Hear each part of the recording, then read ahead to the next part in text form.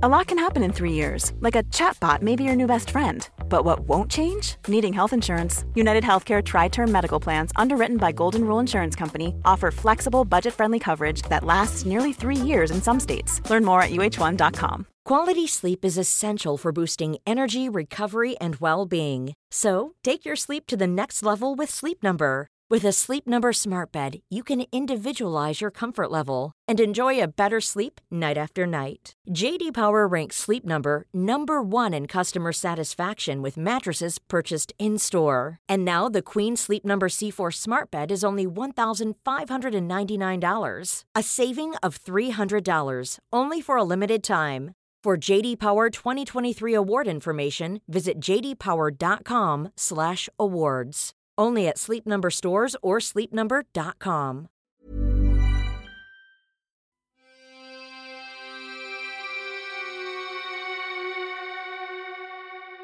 Welcome to Murder Mile, a true crime podcast, an audio-guided walk featuring many of London's untold, unsolved, and long-forgotten murders, all set within London's West End.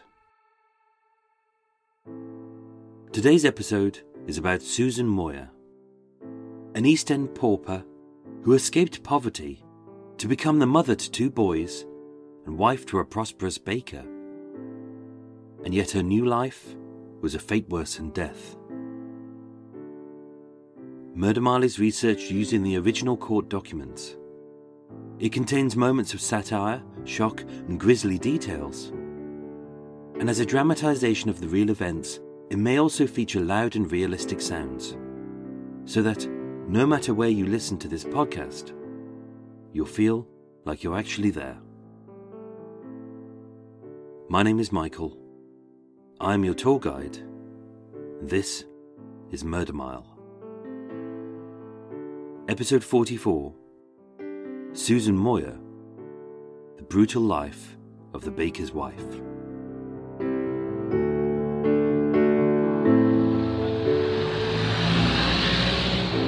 Today, I'm standing on Catherine Street, WC2, 2 streets east of the baby killer James Richardson Mills, 2 streets south of Dora Friedman, the West End prostitute supposedly slaughtered by the infamous maniac known as Soho Jack, and 1 street north of Waterloo Bridge, where Bulgarian dissident Georgy Markov was assassinated by the KGB using an umbrella. Coming soon to Murder Mile. Wedged between the historic bustle of Covent Garden and the infamous theatre district of Drury Lane, being barely 800 feet long, Catherine Street is a short but slightly sloped side street which begins at the Theatre Royal, ends at the Strand, and with smog permitting, has stunning views of the Thames. Laid out in the 1630s, Catherine Street, originally called Bridges Street, was and still is a vibrant hub, as being crammed full of theatres, pubs and posh eateries. It's here where the play's patrons swig back a pre-show pint, quaff coffee whilst quoting comedy, guzzle down a swift gin at the show's interval, or copiously weep over an entirely fictional character's tragic plight, which in an easily digestible 2-hour instalment is recreated on a fake stage, off a script, by badly paid actors, whilst the wobbly-lipped patron wolfs down a plateful of waffles. Today, it's a place of happiness, laughter and joy. And yet, there's one truly heart-wrenching tragedy which played out right underneath our feet, and it remains untold until today. If you're wondering why this section isn't filled with my usual mix of wit, jibes and sharp barbs, that's because, as this is a deeply tragic story about the horrors of domestic abuse, there's nothing funny to say. And although this murder occurred almost 170 years ago, it's a story which is just as relevant today. As it was here, at 25 Bridges Street, from Friday the 22nd, Saturday the 23rd, Sunday the 24th, to Monday the 25th of March, 1850, that a baker's wife called Susan Moyer was literally beaten to death.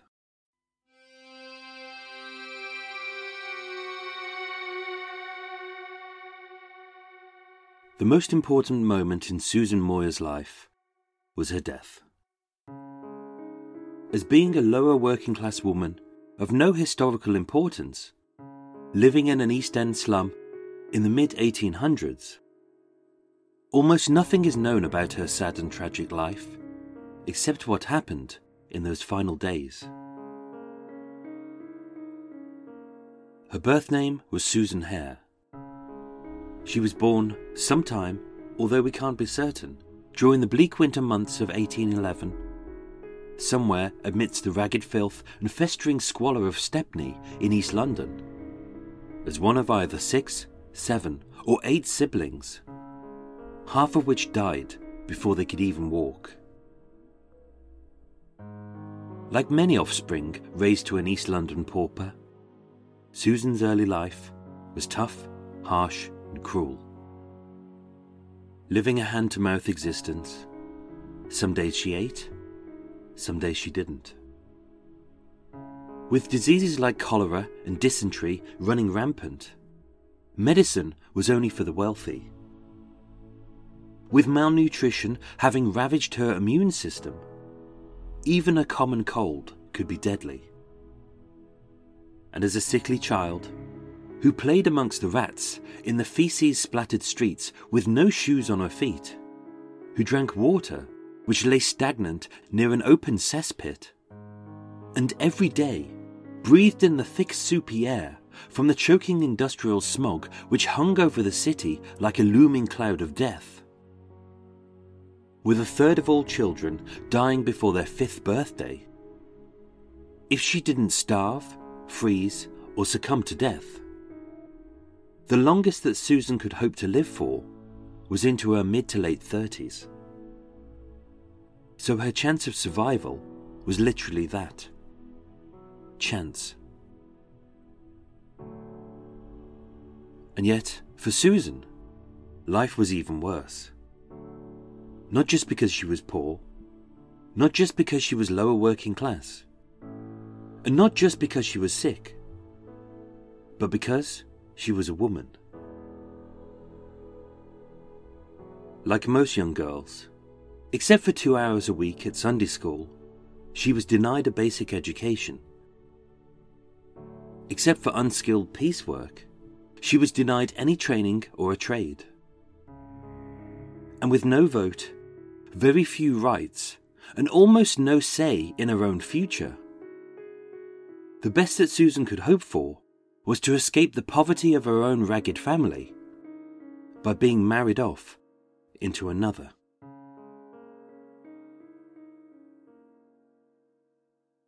And so, it should have been the happiest day of her life, when in the spring of 1837, with her first baby boy on the way, 26-year-old Susan Hare married a 31-year-old Scottish tradesman, with a steady income, an honest job, his own home, and a prosperous baker's shop at 25 Bridges Street. He must have seemed like the answer to all of her prayers, as with everyone needing bread, she'd never be cold, poor, or hungry ever again. But her husband's name was Alexander Moyer, and when he stated in his marriage vows that they would be together till death us do part, he meant exactly that.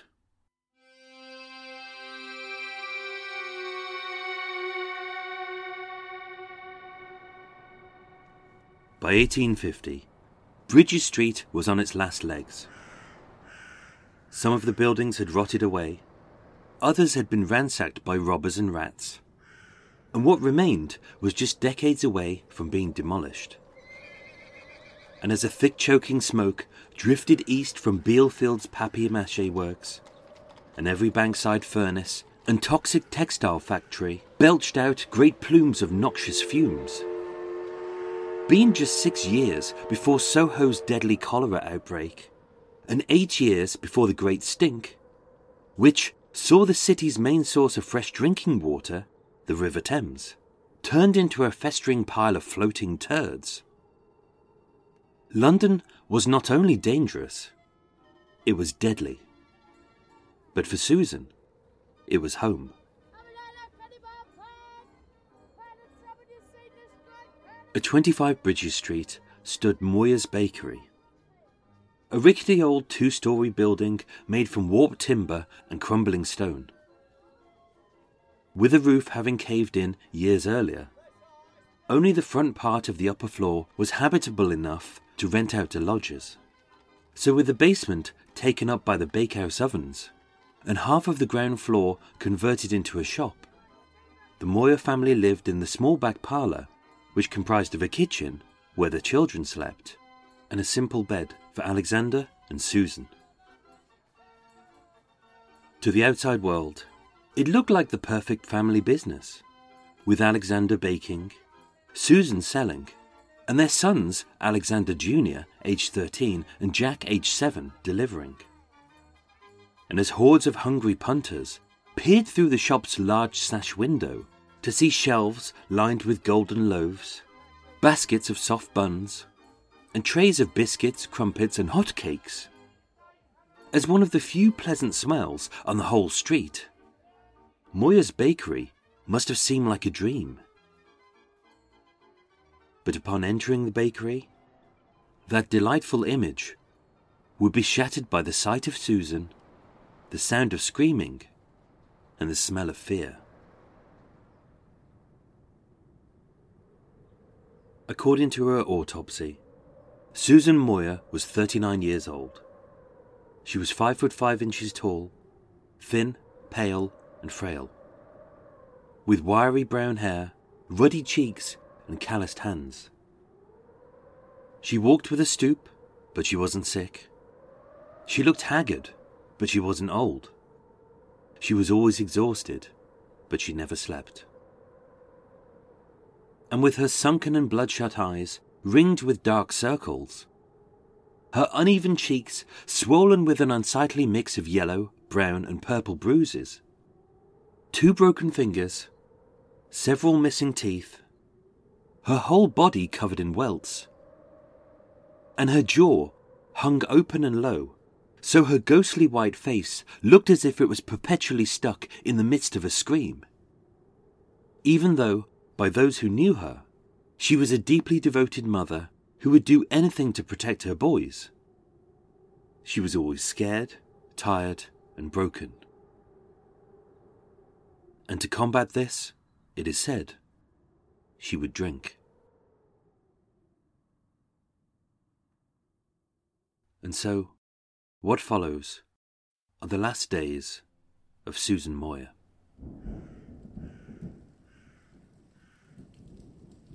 Friday the 22nd of March 1850 was bleak, wet and cold, as a bitter wind whipped down Bridges Street and washed an inch-thick torrent of rain towards the Thames.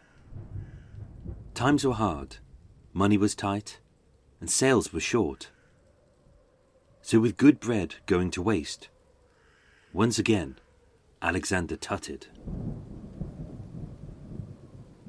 Having worked 16 hours a day for 7 days a week since Christmas, it probably never occurred to him that drink wasn't the reason his wife swayed unsteadily on her feet, that a swollen jaw was why her speech was slurred, or that being bruised was why she moved so slow. But with business being bad, and as she ran the shop, he knew that she was to blame.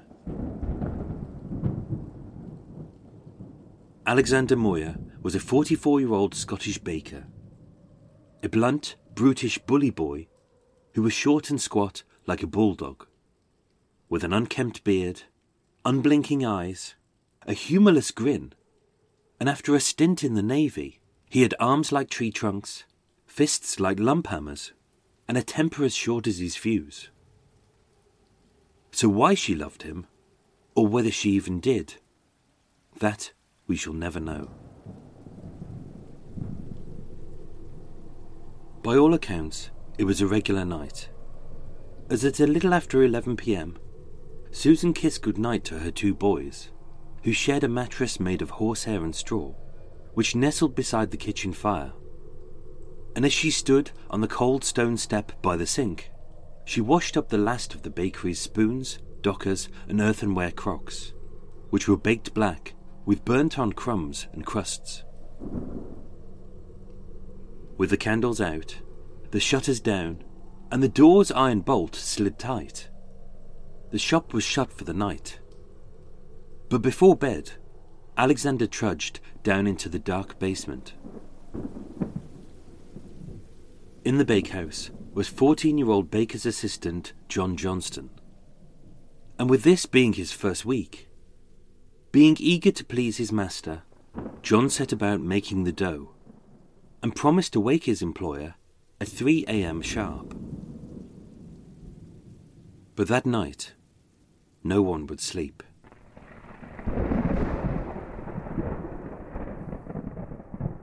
It began just shy of midnight, as raised voices echoed through the thick oak beams of the bakehouse ceiling. The man's gruff bellow was furious. The woman's timid squeak was terrified. As with repeated thumps and thuds, as furniture crashed, crockery smashed, and a petrified woman was repeatedly dragged from wall to door to floor, screaming, "You kill me! You kill me!" It was then that the man growled, "I'll murder you before I'm done with you." But fearing for his job and his life, 14-year-old John Johnston did nothing. As the violent beating of Susan Moyer continued late into the night.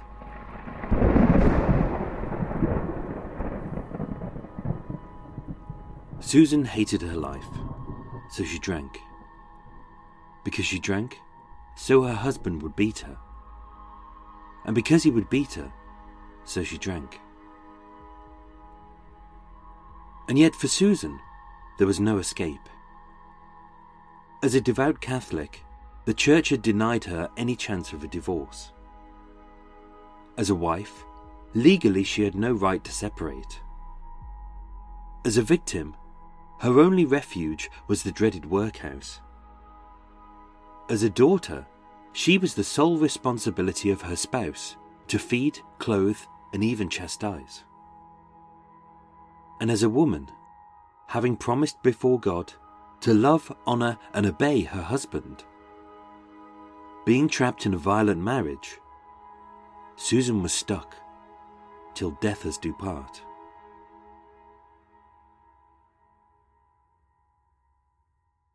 By the crack of dawn, the only sound heard was the roar of the bakehouse ovens. As in a gruff silence, Alexander bundled the freshly baked bread into a wicker basket. And as John readied himself to make the morning's deliveries, he noticed that his master's fists were cut, scuffed, and caked with blood. Having climbed the stone stairs, the first time John saw Susan that morning was in the shop. As in his own words, he would state in court, "She looked a dreadful sight." But being barely able to hold herself upright, as she unsteadily stumbled, Susan tried to prop herself up against the wooden counter.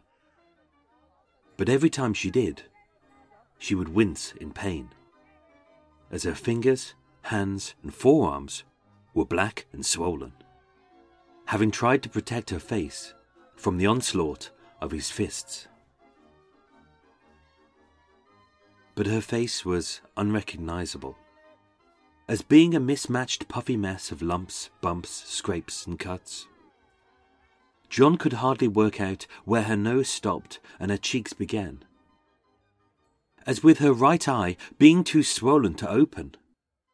Through tears, Susan saw very little and said even less. By 3 p.m., being barely halfway through her working day, Susan's cousin popped into the shop. And although the sight of black eyes and the sound of screaming was commonplace in the bakery, for Mary Ann Bryant, this turbulent relationship had truly taken a turn for the worst.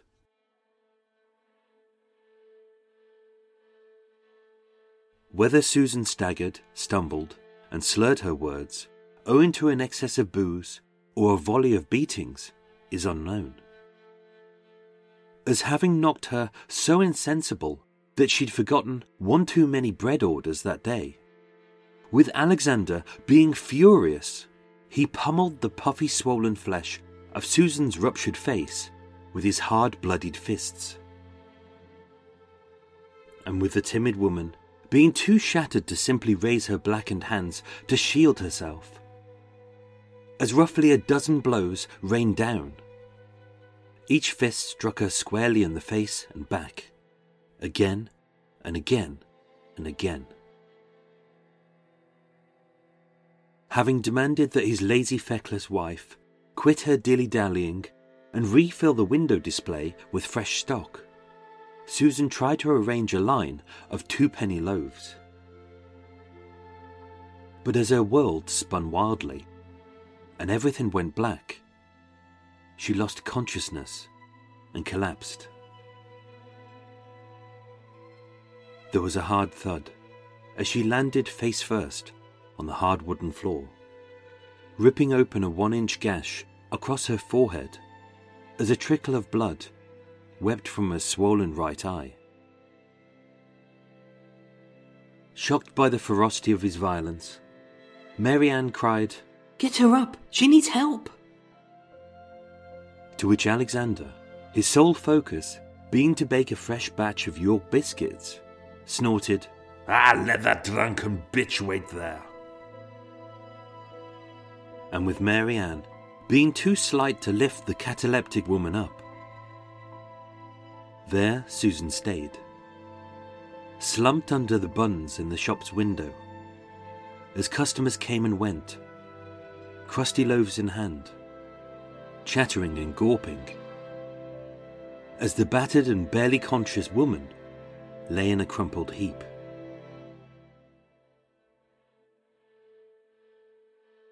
A short while later, Susan slowly regained consciousness, and through bloodied and malformed lips, which mumbled barely intelligible words, as drool spooled down her chin, she begged Mary Ann to ask her husband to let her lie down, to rest and recover from her injuries. But Alexander said no.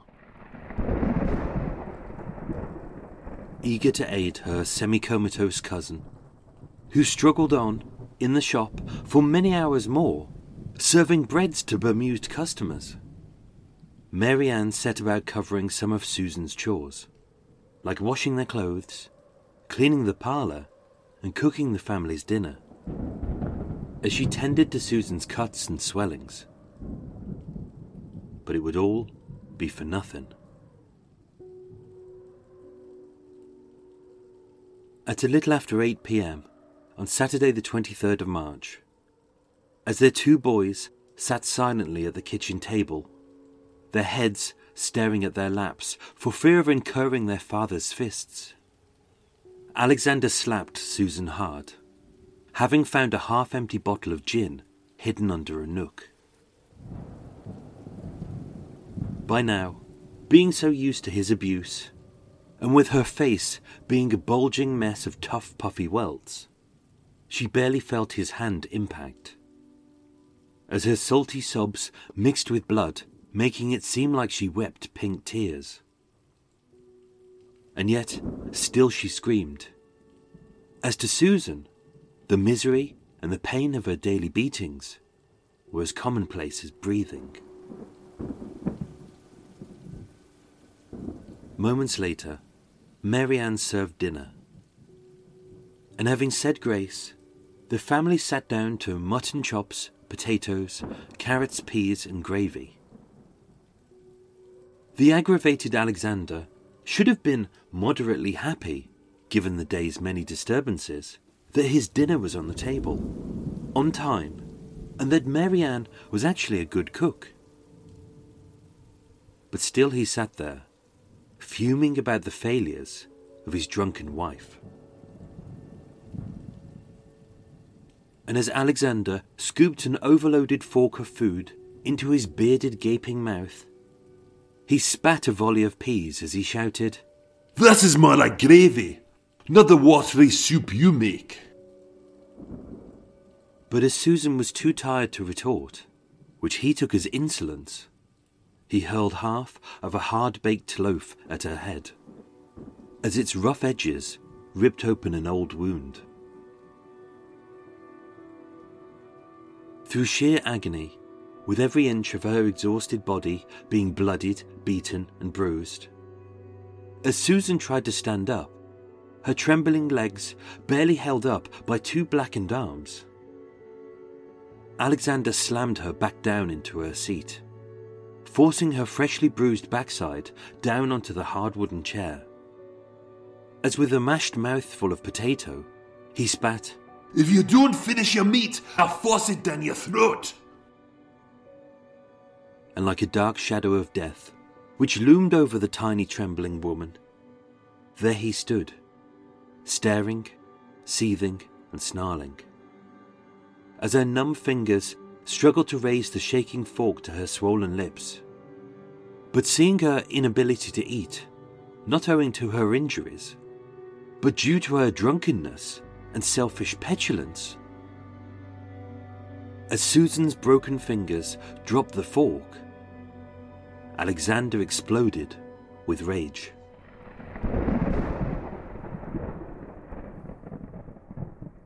The assault was sustained, vicious, and swift, as a flurry of heavy fists and booted feet flew into Susan's legs, back, and face.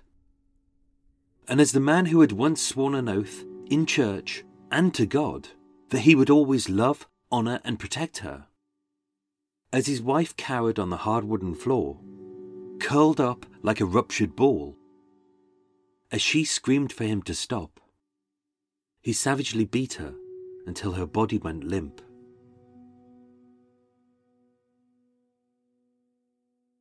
But Susan didn't die. Not then, not yet. As even though her pummeled face was said to be the colour of sheep's liver, her swollen lids had rendered her right eye blind, and her brown wiry hair was matted thick with congealed blood. She struggled on for the sake of her boys. And all the while, as Mary Ann washed her cousin's cuts with cool water, Alexander sat by the fire, his feet up, smoking a pipe. 1 hour later, as Susan unsteadily slumped against the sink, desperate to complete her nightly chores for fear of upsetting her husband further, as her aching fingers scrubbed the bacon crusts of the earthenware pots, and as an irregular gush of blood thrummed and thumped through her aching brain, suddenly everything went black, and again she collapsed. The heavy thud should have alerted Alexander that his wife was in trouble. Her stillness should have rang an alarm that all was not well. But it didn't. As seeing his lazy, useless wife, lying down like an unruly mutt, her stupid head slumped against the cold kitchen step like the silly cow was spitefully defying him by taking a little nap, he bellowed, "Get up, you drunken bitch!" And when she didn't, wearing hard leather boots, he repeatedly kicked her legs, her body, and her head. Susan didn't fight back. She didn't scream, and she didn't even move. As being either so bruised, unconscious, or beyond caring. She just lay there. And with Alexander once again refusing to pick her up, Susan lay slumped in an insensible mess on the cold kitchen floor for the next 2 hours. By Sunday the 24th of March, with Alexander having denied her the right to rest in her own bed, as her persistent bleeding would have soiled his sheets, Susan was moved onto the horsehair and straw mattress that her children slept in, nestled on the floor, next to the kitchen fire, like a dog. And there she lay, silent, still, and barely breathing, except in slow, raspy gasps. At 8 p.m, Mary Ann returned, and when she asked Alexander how Susan was, he huffed that she was in a very bad state, and that he was astonished that it had lasted as long as it had. And when asked if he had sent for a doctor, he said no, there was no need. But Mary Ann insisted. Dr. Joshua Watkins of nearby Chandos Street was called for and arrived at 25 Bridges Street just after 11 a.m. on the morning of Monday the 25th of March 1850, by which time 39-year-old Susan Moyer was dead.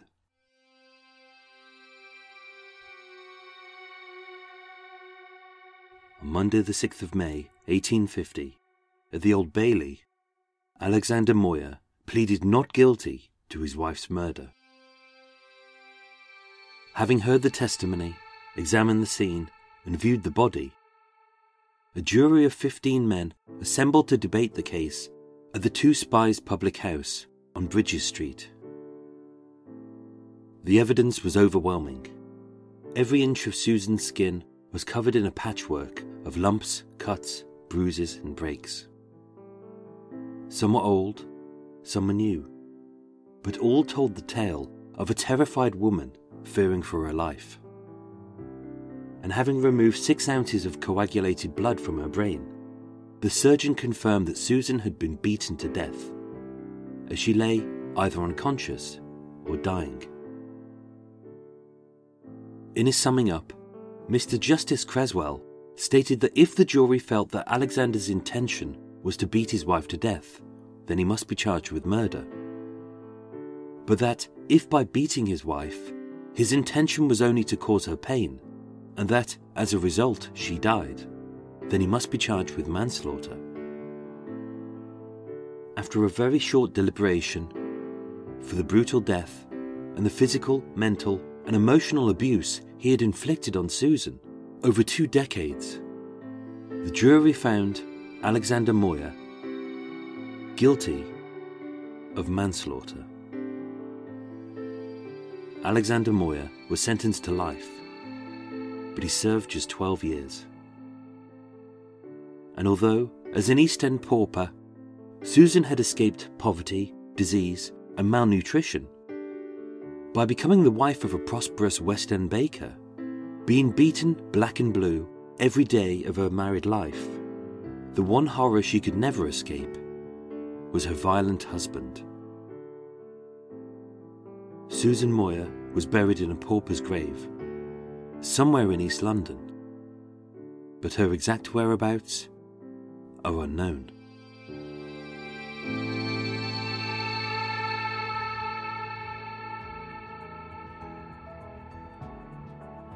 Ladies and gentlemen, thank you so much for listening to Murder Mile.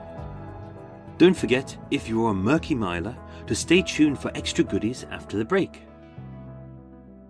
A huge thank you goes out to my new Patreon supporters, who, following my previous advert, desperately wanted to have super perky sky-pointing tits and lethally long dongs which dragged along the floor. And those lucky people are Taya Brendel, Ladislav Eichler, Amanda Jane Lamb, Debbie Halliwell, Robert Lee Floyd Williams, Jason Abercrombie, and Ashley Shannon. And a special thank you to Stacey Conover, who, as a mega patron, not only gets gravity-defying boobs for life and a man trumpet so long it's a trip hazard, but she will also receive a very exclusive Murder Mile mug, only one of 2 currently in existence. Ooh. But of course, my biggest thank you of the week goes out to everyone who listens to Murder Mile. Thank you to you all. Murder Mile was researched, written and performed by myself, with the main musical themes written and performed by Eric Stein and John Books of Cult with No Name. Thank you for listening, and sleep well.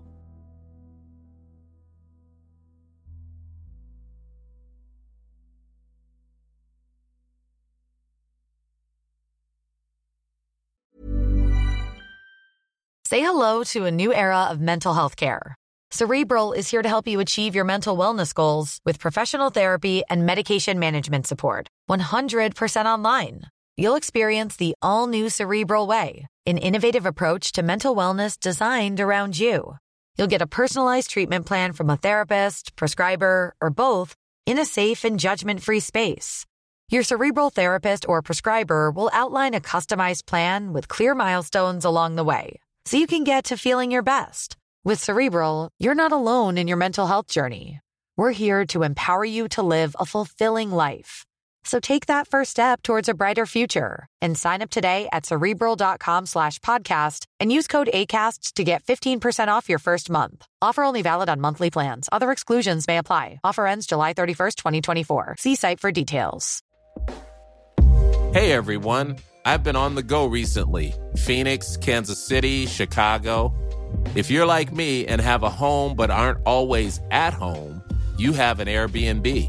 Hosting your home or a spare room is a very practical side hustle. If you live in a big game town, you can Airbnb your place for fans to stay in. Your home might be worth more than you think. Find out how much at airbnb.com/host. Tired of ads barging into your favorite news podcasts? Good news. Ad-free listening is available on Amazon Music for all the music plus top podcasts included with your Prime membership. Stay up to date on everything newsworthy by downloading the Amazon Music app for free or go to amazon.com/news ad free. That's amazon.com/news ad free to catch up on the latest episodes without the ads.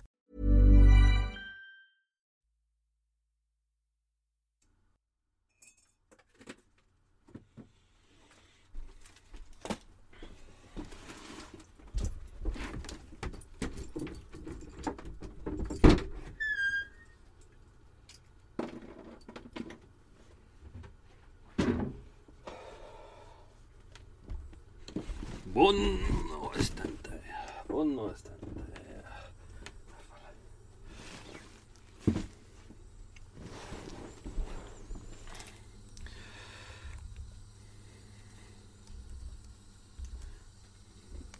Okay.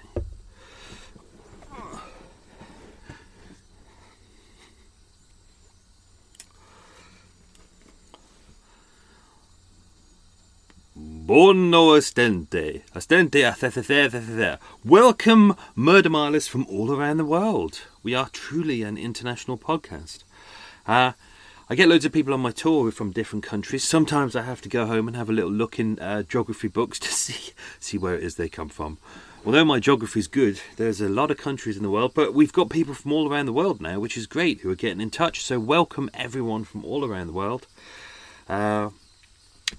Welcome to Extra Mile. I say this every week, but here we go. Welcome to Extra Mile. This is the extra bit, which goes at the end of each episode. It's the waffly bit. It's the bit where it's all unscripted. I just have a couple of notes with me, but I don't read them. There's no sound effects. There's no music. There's no editing points at all. This is just a nice kind of relaxing kind of me chatting to you guys about the case we've just been discussing. Just like last week, I'm waiting for the kettle to boil.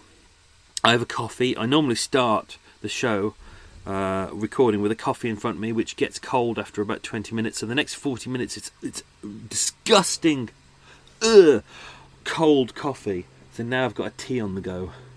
And, even better, What a treat. I was going to... Oh, hang on. Teaser out to go. Tease up. Yeah. You may recognise that sound from last week's episode. The Marion Lee Smith episode. The kettle at the end was my kettle. Yeah, all the sounds you hear, well, as many as I can, I try to record them live and or make them as real as possible. So with the Marion Lee Smith, when you heard the kettle boiling at the end, that was my kettle. My kettle has a starring role. How exciting. Cup of tea is down. Tea, milk, 2 sugars. And even though, as I was about to say, even though I'm meant to be on a diet this week, those bastards at Tesco's decided to... Oh, little Trump then. Apologise for that. There was some BFG, Mr. Kipling fondant fancies. Oh, going for 39p, and there's 8 of the bastards. Oh, so in front of me is fondant fancies. If you don't know what fondant fancies are, oh my god, they're good. I must admit I have a weakness for very sweet cakes. So it's probably the size of half a thumb. It's a little square cake. It's like bite size. It's a sponge, the kind of sponge you might have in a Battenberg, or I do love a Battenberg. And it's got icing all over it, then it's got fondant on the top. And, oh my god, that was good. I don't know what flavour it is. What is it? Straw Finkel and Cream Fancies. The strawberry Finkel, yeah. Oh, God, that's good. No.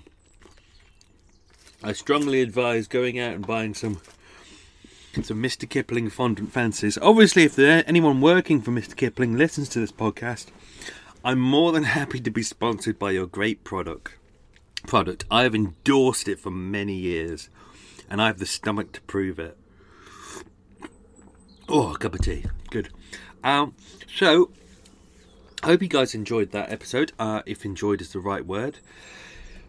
Bit of a strong one this week. Quite a horrifying case. I know some people love focusing on cases where there's a man and he cuts people's heads off because he is evil and bad. But I think this is a really shocking case because it's normal.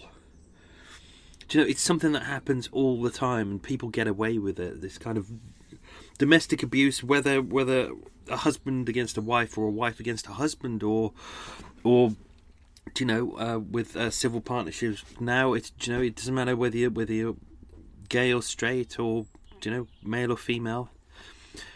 There's always, unfortunately, with some relationships there is violence within, and it does seem to be that people who are violent to their spouses, it's because that's the kind of family they come from. They were probably beaten up by their mothers or the fathers as well, and they think that that's the way that they're meant to act. Or, they've never been able to stand up to their own parents, so that's their out is to take it out on someone else, take it out on their children or their spouses. And I think that's why at the start of this show I always say this at the start, if you are the victim of abuse or you have inflicted abuse, that there is help out there. Because I think quite often, even though the people who are what I hate to use the word victims, but they are the victim of domestic abuse, it's worth remembering always that on the flip side of it, the person who's doing the beating is a victim themselves. It's just they choose not to see it. They were beaten up by someone else, and that's why they do what they do. Not because they're particularly angry about what the person's doing. It's just it's their only way to lash out. So, there are really two victims in both sides of that story, which is not that I'm saying that you should sympathise with Alexander Moya, but I guarantee you, if we were to look into his life, into his back history, of which there's no details about, I bet it would be a horrible life. I bet he was beaten the shit out of by his dad every single day of his life. And that's all he knew. He knew nothing except violence. He never understood love. So yeah, quite a horrible story, that one. So I thought I'd share that with you. I found that in the Old Bailey archives. slowly over time they're starting to digitise a lot of their court records. This is the earliest case that we've dealt with so far, 1850. I probably won't go any further than that back in time, because it's really hard to get the information. Because obviously the first real national census in this country was 1811, but even that it's shonky. It's not particularly good. You know, you don't start getting good national censuses until the late 1800s, early 1900s, and then it starts to really kick in, especially after the war as well. After World War II, World War I, World War II, it really starts to get good. But prior to that, it's a bit loose. So I thought I'd use Extra Mile, as we always do, to fill in a couple of details that might be interesting for you. So I looked at the national census. I'm desperately looking at this cake. It's taunting me. It's taunting me. Hey Extra Mile listeners, this is actually just a quick break into Extra Mile here. I need to make you aware of something right here. I actually recorded Murder Mile and then recorded Extra Mile, and then, as sometimes I do, I go back in and I rewrite Murder Mile because it just wasn't right. The ending wasn't quite right. So I should really point something out before we go any further. At the trial for the murder of Susan Moyer, the surgeon examined Susan. He found no alcohol on her breath, that her liver was healthy, and that there was no evidence that she was a heavy drinker. So although the defence had said that she was an alcoholic and that's why he beat her to death, there was no evidence for that. Mr. Justice Creswell, when it was announced that it was going to be a manslaughter charge, he stated that it was a little short of a murder, and that although Alexander Moyer should have been executed, he actually wasn't, because it was a manslaughter charge. He wasn't executed. Instead, he was to be transported overseas for the rest of his natural life, which meant he would be sent to Australia or America at that point, except he'd never actually left England. On the 2nd of July 1862, having served just 12 years in Woking prison, Alexander Moyer was released. He moved to County Durham, and he died in the spring of 1867, aged 60. He never remarried. That was my original ending to Murder Mile, but I changed it because I wanted it to be more about Susan, as opposed to, because here it's actually more about him, and he's not that important. It's really Susan's story. So I thought I'd put that in. Let's return back to Extra Mile. So it's hard to get the details about this right. If you look at the court documents for this case, they do actually say it was either number 24 Bridges Street or 25 Bridges Street, which is a real pain in the arse. So it's hard to pin down exactly where it was. Unfortunately, as this murder happened in the 1850s, the next national census wasn't until April 1851, by which time Susan was dead and Alexander was in prison. So we were 1 year too early to see whether they were on Bridges Street, but they weren't. So in 1841, they lived in Oxford Place in Chelsea. Oxford Place doesn't exist anymore. It's number 7 Oxford Place. They seem to have a bakery there. So he'd been a bakery for a long time. Because Bridges Street, which later became Catherine Street, had been... the 17th century version had been entirely demolished. So except for the Theatre Royal and Old Nell of Drury, which is the pub that's still there, the parts of it are still original from the days, from that era. Everything else is kind of late 19th century, so it's all been demolished. And because the street was renamed and renumbered twice, which is really annoying, it's almost impossible to point exactly where the location is. I got near to it, I think. So I've done a little video. I've posted it online of where I think it is. It seems to be on the site where the Novello Theatre is now. So just down from the Theatre Royal, there's a theatre called the Novello Theatre, which is at the back of Catherine Street and Tavistock Street. It's on the back end of the Aldwych, so it's on either side of the Waldorf Hotel. If you've been to London, you'll recognise it. It's quite a famous Theatre. It was opened in 1905, but literally everything prior to that had been obliterated. That area of town, especially in kind of the 1870s, 1880s, was entirely obliterated. But it was a theatre. It was originally, they called it the Waldorf Theatre, then it became the Strand Theatre, then it became the Whitney Theatre, and then a couple of years ago they decided to call it the Novello Theatre after Ivor Novello. Obviously the famous singer and actor.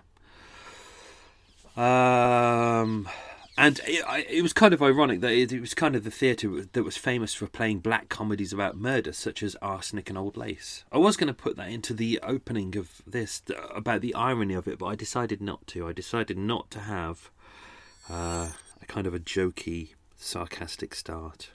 I just thought I'd keep it straight this time.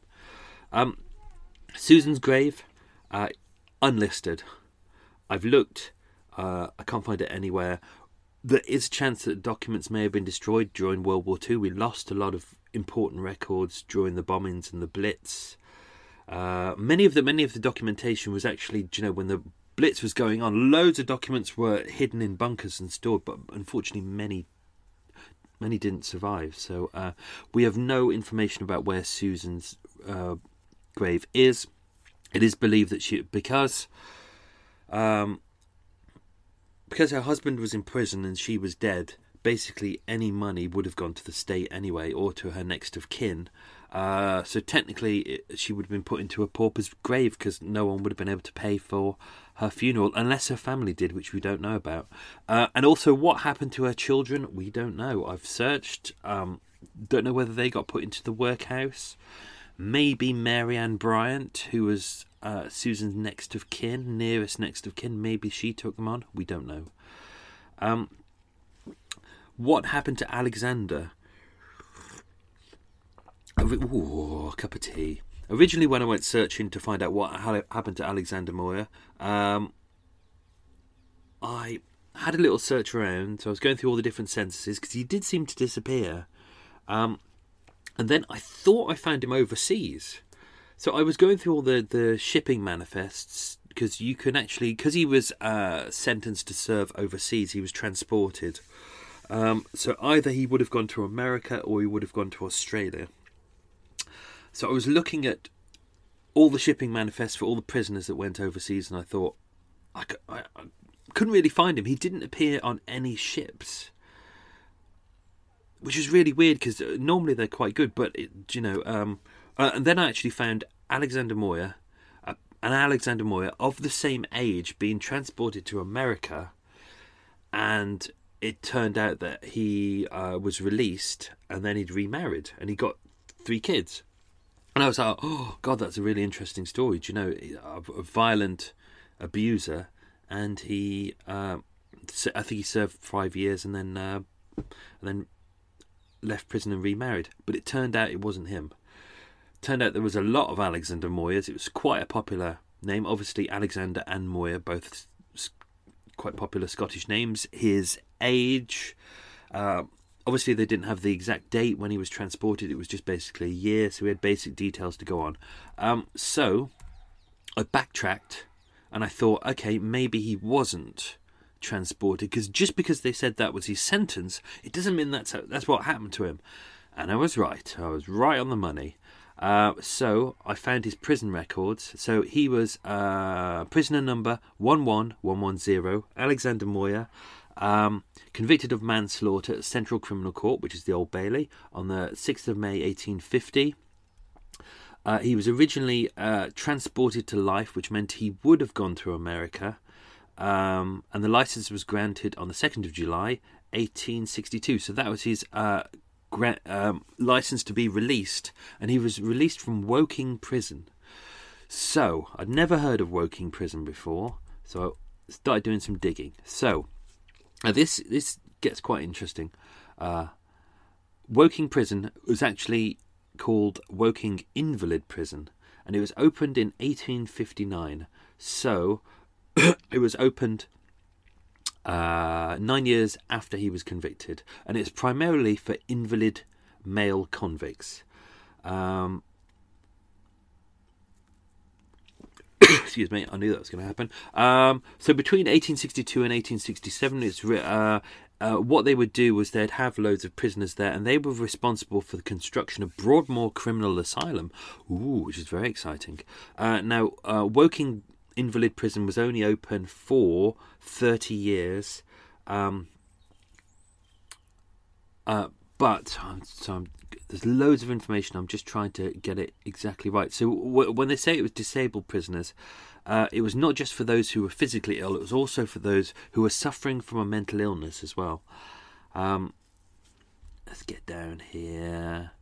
It was quite a brutal prison by all regards. Obviously, this is the mid-1800s. So, obviously, in prisons today, I'm not saying it's cushy in prisons today, but obviously they have televisions, and they have PlayStations in their rooms, and they have nice warm beds, and they have regular food, and their rights are looked after. Whereas in the 1800s, there was none of that. It was literally, you're in prison, you're going to work your ass off, and whether you were physically or mentally disabled, you were there basically to work. So these guys were there to help build the construction of Broadmoor Psychiatric Prison. There was roughly around 300 prisoners there, and it was already, they regarded it as very cramped and inadequate. Now, even though he was sent to prison, it's worth pointing out that prison wasn't, there's not nice things for him to do. Quite often in these prisons, people always say about breaking up rocks. There was a lot of that going on. Prisoners were sent there to break up rocks. They were there to do construction. They would work long days. They would have really bad food. Brutally beaten. All of their beddings were covered in fleas and all horrible stuff. There's quite a few punishments. Also, if you look online, you can see a thing called the water wheel. And basically, it's a large water wheel that basically you climb up with your hands and feet, and you're there to do that 12 hours a day, and it's not connected to anything. It's just a punishment. It's just basically, so all those people who go to gyms and go up and down, exercising themselves, they're there to do that 12 hours a day. And oddly, it wasn't connected to anything. You would think if you're forcing 20 prisoners in a row to turn a water wheel, you'd think that you would connect it up to some kind of, I know they obviously hadn't got electricity working then, but some kind of power. It seems ridiculous. Anyway, he could have been transported. Why they didn't transport him is a bit of a mystery. Although being transported, even though it sounds nice, like if someone were to say, "Oh, you're going to be transported to Australia," some people would actually prefer to stay in Britain and be tortured on the water wheel as opposed to go to Australia, because you'd be put on a ship in Southampton and you'd be sailed to Australia, which would take 6 months. There, surrounded by rats, obviously you don't really get much food. What was going on at the time as well, which was something that I was looking into recently, was scuttling. So because the boats that would take people to Australia and America, all the convicts, these weren't government boats. These were privateers who were working to the government, and they would get paid per amount of prisoners. But what some of them would do, the more unscrupulous ones, would just scuttle the ship. So they'd take the ship out into the waters, they'd scuttle it, the crew would sail away, and then the captain would come back and go, my ship sunk, I need payment for my ship, which no longer exists, and I want £1 for every prisoner that was lost. And that would happen, that did happen. And the chance of surviving the voyage to Australia was just remote. It's like, really, chance of you actually making there probably wouldn't happen. I've got it written down somewhere what the figures were, but the figures were not good. Not good that you would survive the voyage. And even when you got to Australia, firstly, there wasn't really people there. It hadn't been populated. It was quite a barren place. And when you got there, especially to Australia, you had to build your own prison.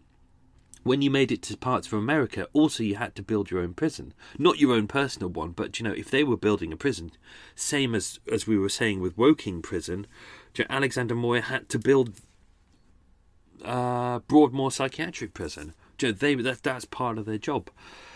But the one good thing with being transported is if you survive the journey, and if you survived being forced to build their own prison, and you survived being in Australia, which was surrounded by loads of poisonous animals and things like that, snakes and spiders, etc., etc., because they were in such need of labour, good strong men who could do work, even though you were transported for life, you would make it to Australia, and then they'd go, okay, look, we really need you to work for us, so we'll cut your sentence short, you'll serve just 5 years, you're technically a free man, but you'll come and work for us as a labourer, you'll get paid, and you can request that your family comes out to you as well. So that would happen quite often. But that's all the extra stuff I have on that case. Unfortunately, I've used pretty much every element of the court document. It was quite detailed in there in the parts, but obviously it was all those final 4 days. There was nothing about her life prior to that, so that was a real struggle to get. So, hope you enjoyed that. Murder Mile this season. Obviously, we're coming up to do a big multi-parter that I've mentioned before, which is all very exciting. So same as the Blackout Ripper, there'll be a big multi-parter. Whether it's an 8-parter or a 10-parter, I don't know. You know what happened last time. It was meant to be a 4-parter. It turned in 4-parter, went to be a 10, turned out being an 8. So I'm gearing up for that, but I need time to really do the rest of the research on that. So this is episode 44. We'll have episode 45 next week. Then we will do the Freddie Mills episodes. So that's 46 and 47 is Freddie Mills. Hopefully that's only a 2-parter. I think it is from what I've planned. And then what I'll do, because I need time to get to the archives and get all the information for the multi-parter, I will do I'm staring at that cake. That's all I'm thinking about is that cake. I'm going to have to eat it soon. So I'll do 3 Extra Mile episodes, which I've kind of already planned out, and I've got some good fun stuff to do in that. So that will go out so you can enjoy that. And then we'll come back and we'll do the multi-parter, which will be exciting. I might take a week off in between, just to give myself at least just a couple of days just to recoup, because I slightly burnt myself out. I think I've been slowing down a lot with these episodes. They've been taking a lot longer to write, and I actually the other day took 1 day off. I thought, sod it, I can't do it anymore, and I took a day off, and it actually helped me a lot. I actually felt much better the next day, so I'm going to need to take a week off, because I haven't had time off since the June before last. Yeah, that was my last time I had time off. So, but that will give me the energy to keep going into the next season as well. Ha ha! More Murder Mile. So, exciting news. It's close to being finished. I am setting up a Murder Mile e-shop.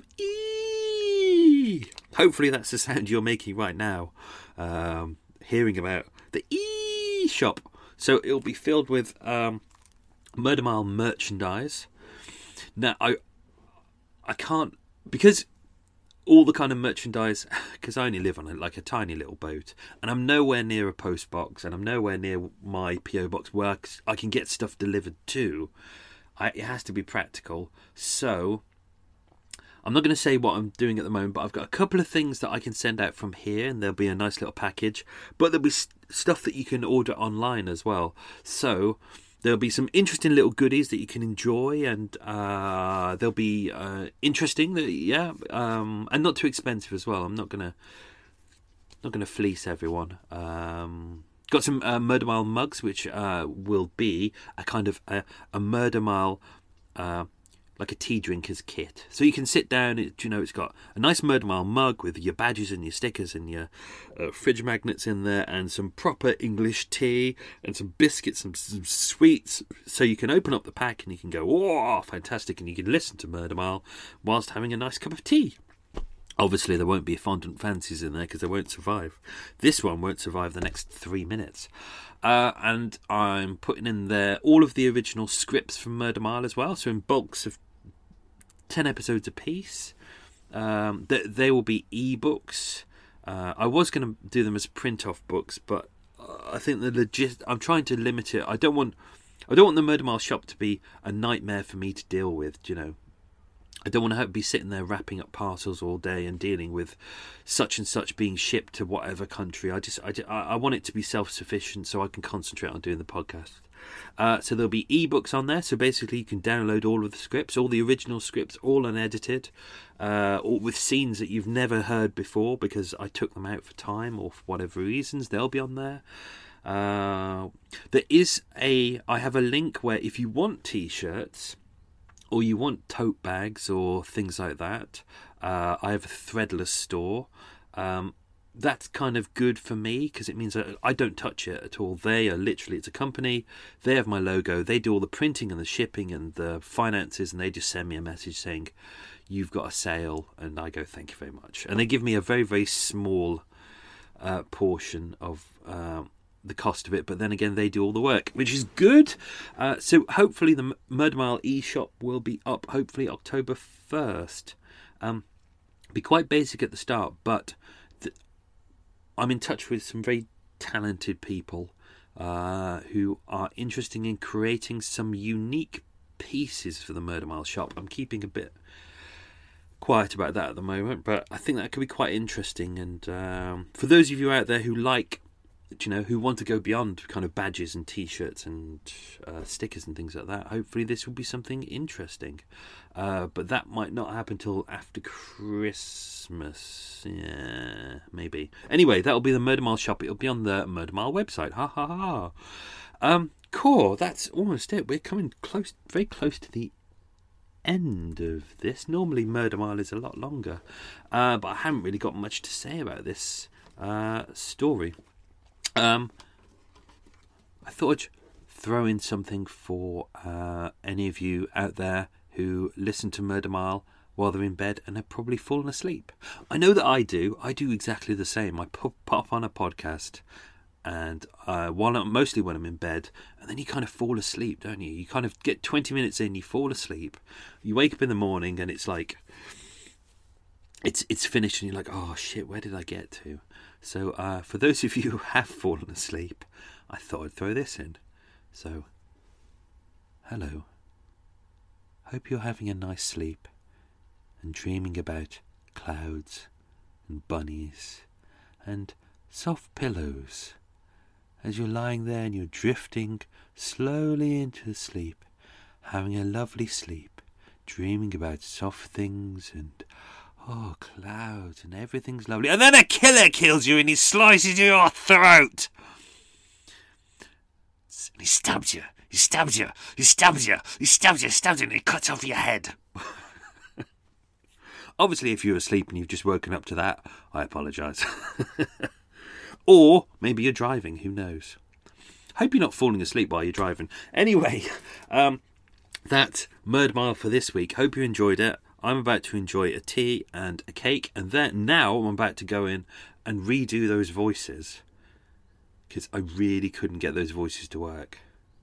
The Alexander Moyers, he's meant to be Scottish, but I don't know. I tried it today, and the words he said just didn't work. Like mudder. Like you can get away with saying mudder if you know that he's Scottish, but all the other words he said didn't have a Scottish lilt to them. So I kept doing it, and he kept turning a Jamaican. So I'm going to have to re-record all of those voices now. Ugh, what a nightmare. Anyway, hope you enjoyed that. That was Murder Mile for this week, and I will see you all next week. No song this week. I know, that's disgraceful. Have a good week. Be good. Bye. Tired of ads barging into your favorite news podcasts? Good news. Ad-free listening is available on Amazon Music for all the music plus top podcasts included with your Prime membership. Stay up to date on everything newsworthy by downloading the Amazon Music app for free or go to amazon.com/news ad free. That's amazon.com/news ad free to catch up on the latest episodes without the ads. If you're looking for plump lips that last, you need to know about Juvederm lip fillers. With Juvederm Volbella XC and Juvederm Ultra XC, your lip look, whether it's subtle or bold, can last up to 1 full year with optimal treatment and no additional maintenance. Find a licensed specialist and see if it's right for you at Juvederm.com today. That's JUVEDERM.com. Add fullness to lips in adults over 21 with Juvederm Volbella XC or Juvederm Ultra XC. Do not use if you have severe allergies or a history of severe allergic reactions, or if you're allergic to lidocaine or the proteins used in Juvederm. Tell your doctor if you have a history of scarring or taking medicines that decrease the body's immune response or that can prolong bleeding. Common side effects include injection site redness, swelling, pain, tenderness, firmness, lumps, bumps, bruising, discoloration, or itching. As with all fillers, there's a rare risk of unintentional injection into a blood vessel, which can cause vision abnormalities, blindness, stroke, temporary scabs, or scarring. For full important safety information, visit Juvederm.com. Some places take you away. Some bring you together. Marathon does both. Marathon is Florida's family key, with something for everyone. You'll find museums and wildlife refuges, wide open beaches, miles of warm, clear water, and the historic 7 Mile Bridge. For more about Marathon and the latest safety protocols, visit flakeys.com/marathon.